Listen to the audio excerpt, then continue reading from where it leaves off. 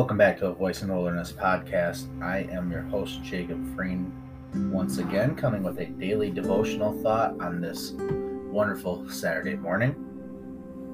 Today's devotional is entitled, Watch, Pray, and Work.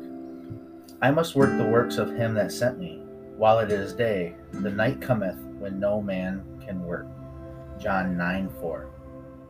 Could the ledger of heaven be open before us, we would be greatly astonished at the large proportion of professing Christians who really contribute nothing toward the upbuilding of Christ's kingdom, who put forth no efforts for the salvation of souls.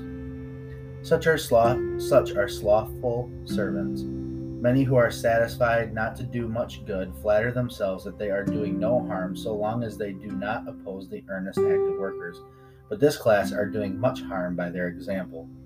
The slothful servant was not condemned for what he had done, but for what he had not done. There is no more dangerous enemy to the cause of God than an indolent Christian. An open profaner does less harm, for he deceives no one. He appears what he is, a briar, a thorn.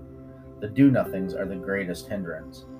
Those who will not bear burdens, who shun all disagreeable responsibilities, are the first to be taken in Satan's snare, the first to lend their influence to a wrong course. Watch, pray, work. These are the Christian's watchwords. Let none excuse themselves from labor for the salvation of souls. Let none deceive themselves into the belief that nothing is required of them. No less is required of any than was expected of the man with one talent. There is work to be done for Christ in our families, in our neighborhoods, everywhere.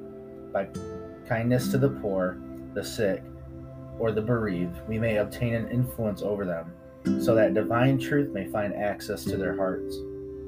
Opportunities for usefulness are on every hand. All who are imbued with the Spirit of Christ will show themselves to be fruit-bearing branches of the living vine. It is ours to make the record which we desire to meet hereafter. Would we have its pages filled with the history of earnest work for God and humanity?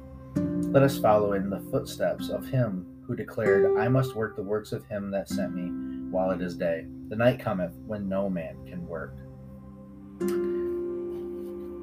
Dear friends, I hope this has been helpful to you if you are struggling with the thought that I can just be a professed Christian and kind of be that do-nothing person. The Lord wants us to do something. There's a reason why he said, go ye therefore into all nations. He told us to go and help the sick, help the poor, and that evangelism first begins within the family.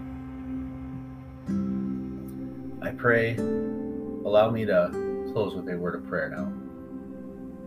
Heavenly Father, I thank you so much for these words of encouragement that also come in a form of rebuke to those of us that are not living according to as you have instructed us in your Bible. Be with us, help us to follow the clear instruction that we are to go. Help us to not be like the one with a single talent that went and hid the talent, but help us to improve the talents already given us. I pray this in the name of Jesus Christ, O Lord.